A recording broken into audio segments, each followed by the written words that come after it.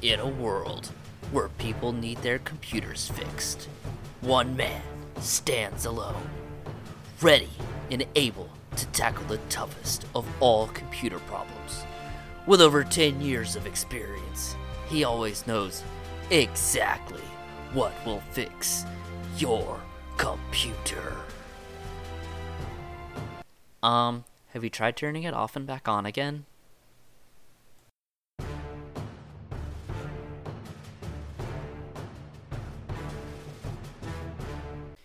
Hello everybody, welcome back to the show. I'm Drew the IT guy, and today we're going to talk about some IT.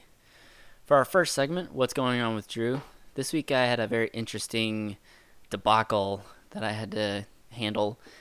I've been running an SCCM server to push updates to all my machines, and it's been a dream. It's been so nice to not have to go and individually push updates or new software or anything like that to new machines. I just build the package and I push them all to the machines. However, I've been noticing since I stood this server up that my server's not been doing all that great. So, all that hard work that I put into building this SCCM server was all for naught because, like an idiot, I did not stand up its own instance, its own virtual machine, and put SCCM on it. I idiotically installed it on a pre-existing server that I already have, which was my file server. So, in other words, whenever I was running SCCM, everything else ran like crap. And I could turn SCCM off, however, it was still taking up space on that machine and making it run like crap.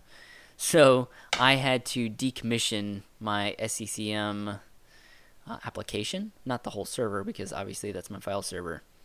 And let me tell you, if you've ever stood up a SCCM server, you know it is no easy task. It's not just a install and go. It took me like a whole day to do it. But that was also, I was learning how to do it and experimenting with different types of different methods and things like that, playing more or less. So I had to uninstall it, and now if I want to use it again, I can stand up my own server, so that way I can just completely shut it off, and I don't have to worry about it taking up resources on my actual server box. But I'm faced with the task of deciding, is it worth it? My initial gut feeling is yes, it's worth it to build a whole new SCCM server, but the more I think about it, the more I think to myself, I don't really have that many machines, and it really gives me the opportunity for that face-to-face interaction with my users.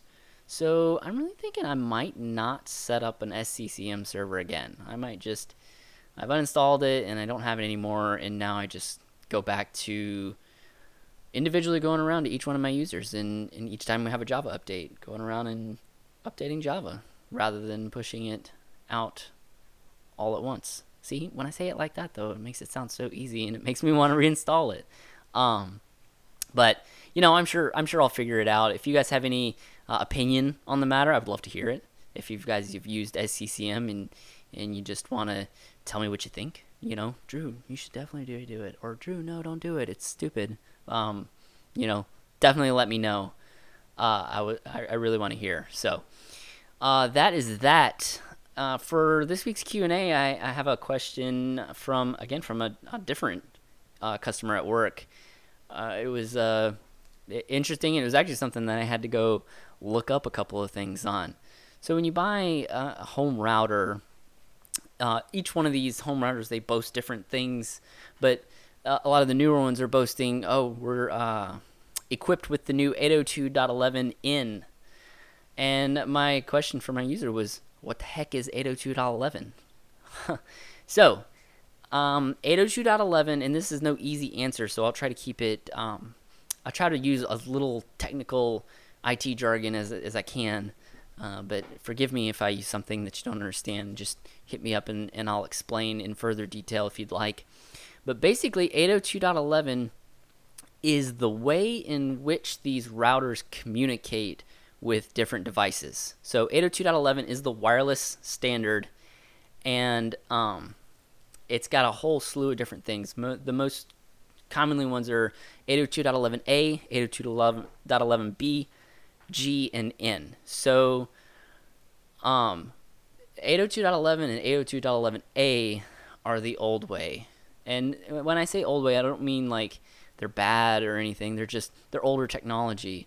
So 802.11 operates on 2.4 gigahertz, and 802.11a is a 5 gigahertz. So when you have a lot of these routers, you have the regular Wi-Fi, and then you have the 5G Wi-Fi. That's the difference. The regular one is operating 2.4 gigahertz, and the 5G is just 5 gigahertz. So 802.11 speeds up to 1 to 2 megabits per second, and 802.11a is up to 54 megabits per second.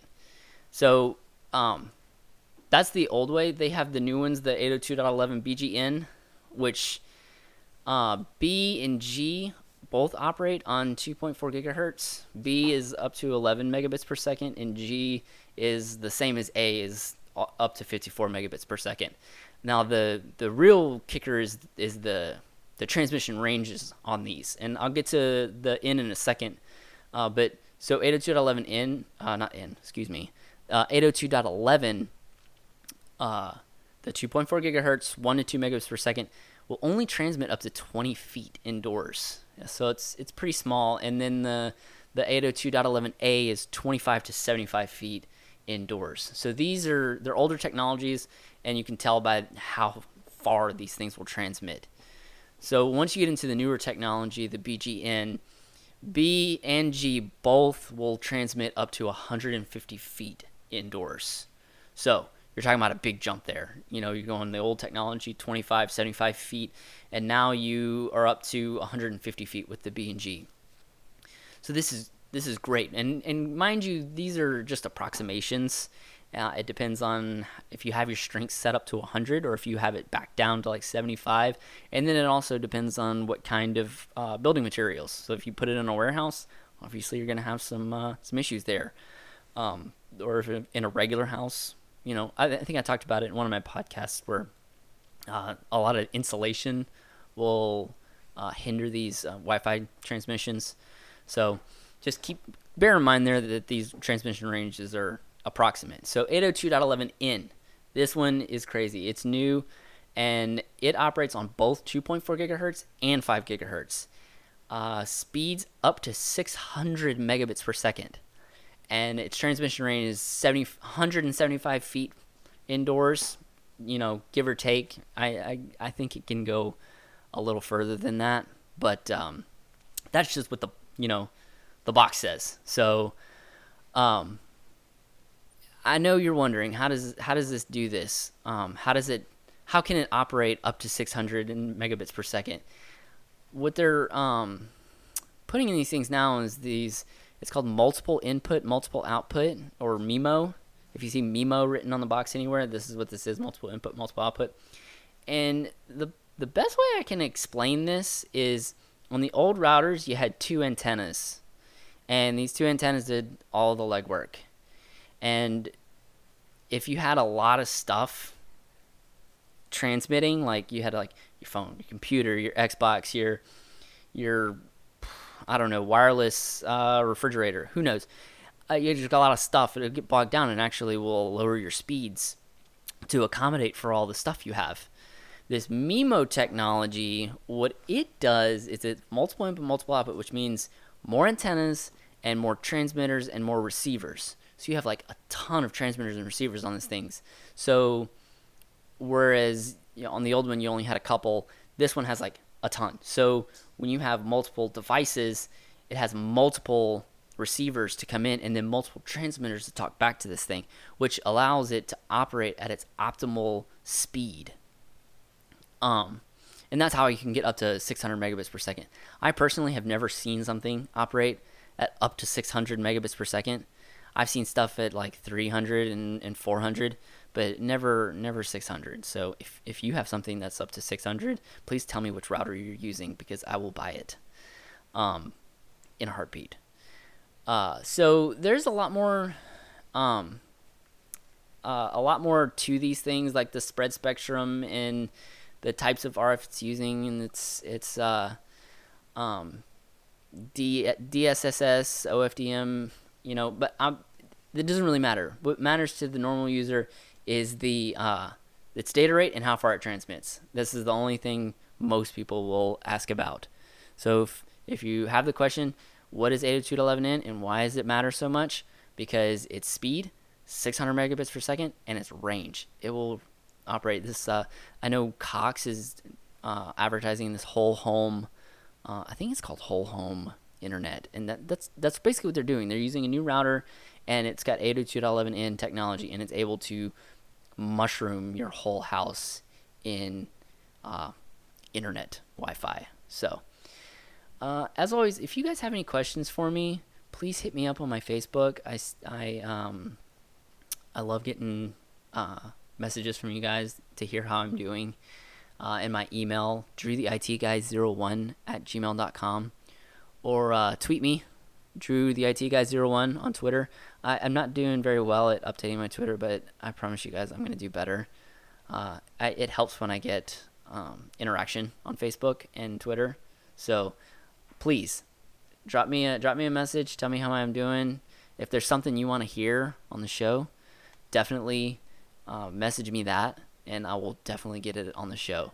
And as always, you guys keep on keeping on.